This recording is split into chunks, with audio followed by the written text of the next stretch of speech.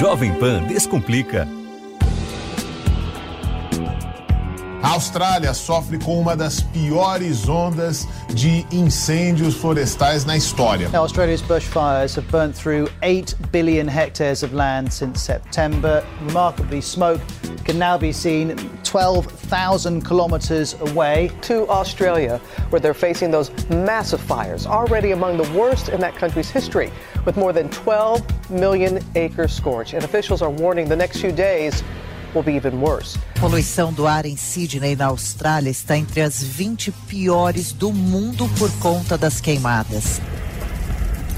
Então, a gente está tendo incêndio mais ou menos desde setembro, assim, os primeiros focos começaram em setembro, que a gente tem notícia, assim. Mas eu vou te dizer que foi a partir do começo de novembro que realmente a gente começou a sentir muito aqui. Tá muito tempo sem chover, isso vai, tipo, meses e meses. Só que até então só tava sem chover durante um tempo. E aí, a partir de novembro, que a gente começou realmente a sentir a fumaça. O que é sentir fumaça? A gente sentia o cheiro muito forte, assim.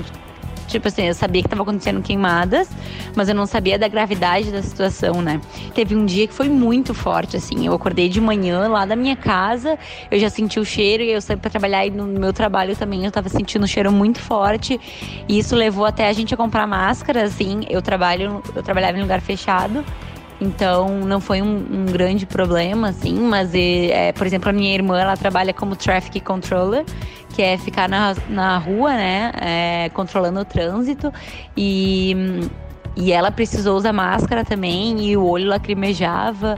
Foi bem ruim, assim, eu lembro. O céu ia ficando laranja em decorrência das fumaças, e ia parecendo o apocalipse, assim, ia ficando escuro, e daqui a pouco tu já não via mais prédios, tu via o sol como se fosse uma bolinha bem funda, assim.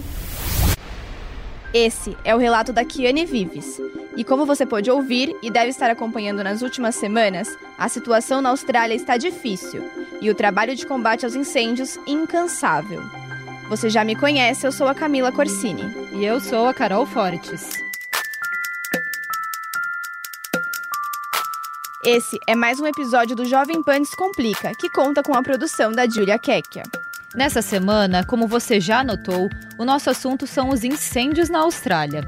Para nos ajudar a descomplicar esse tema e esclarecer por que nunca se falou tanto sobre tragédias ambientais, nós conversamos com a meteorologista da SOMAR, Patrícia Vieira, com o ambientalista Hélio Narchi e com a Kiane Vives, que você já ouviu o relato e que mora na Austrália.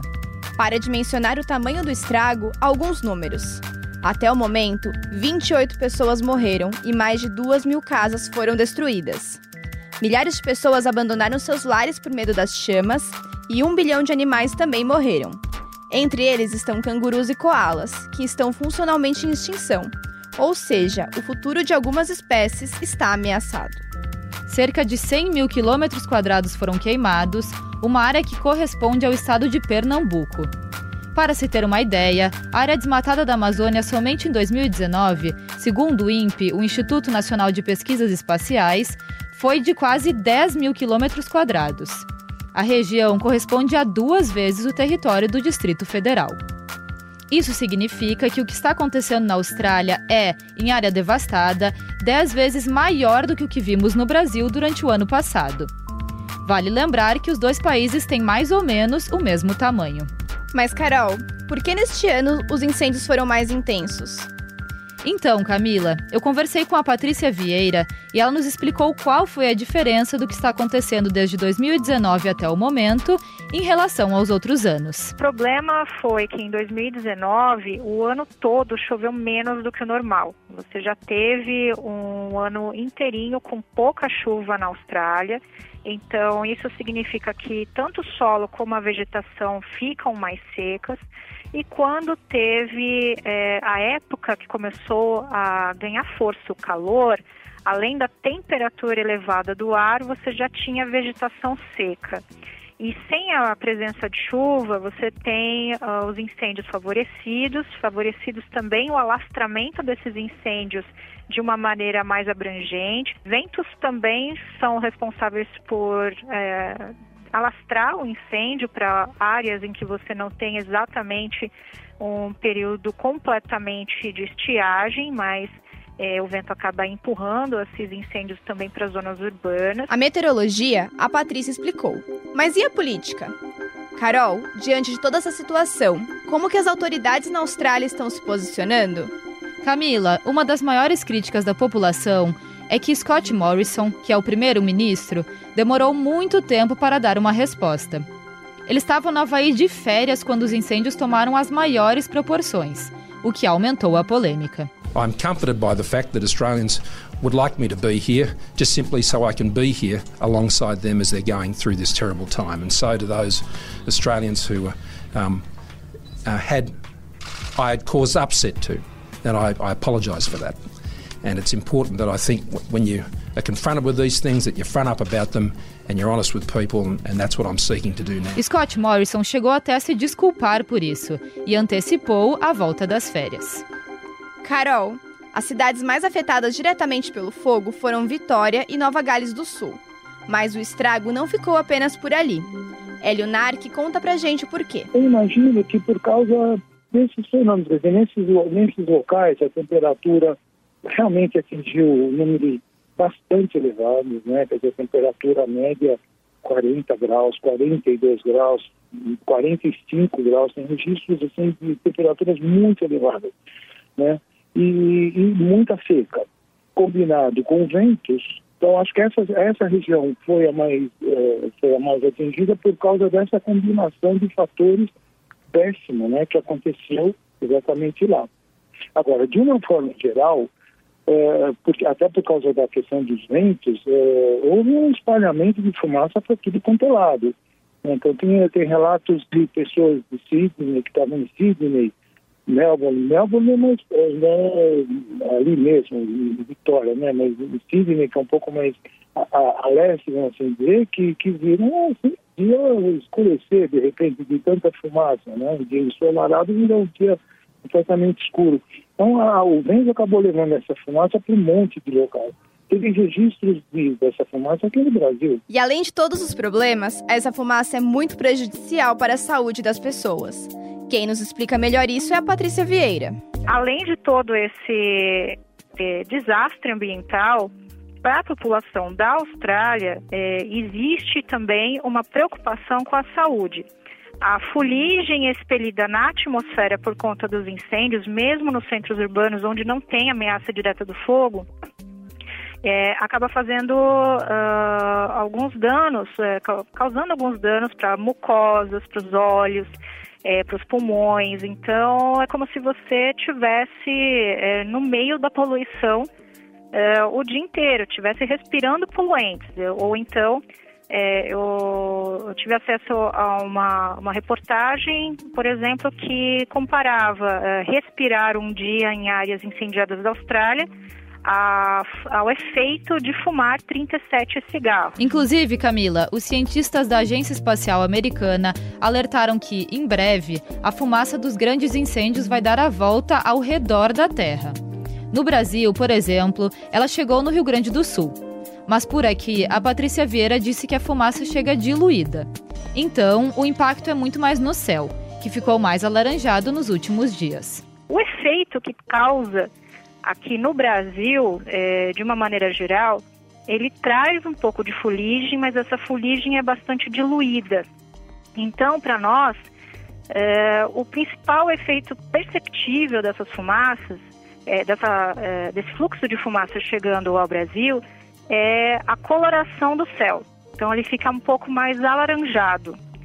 Quando você tem esse material particulado na atmosfera, a luz acaba incidindo de maneira diferente e você tem essa cor alaranjada característica de centros mais poluídos ou que estão vivenciando esses incêndios. Bom, Carol, como a gente já falou, esses incêndios estão rolando desde setembro e, em vez de se dissiparem, eles se intensificaram desde novembro.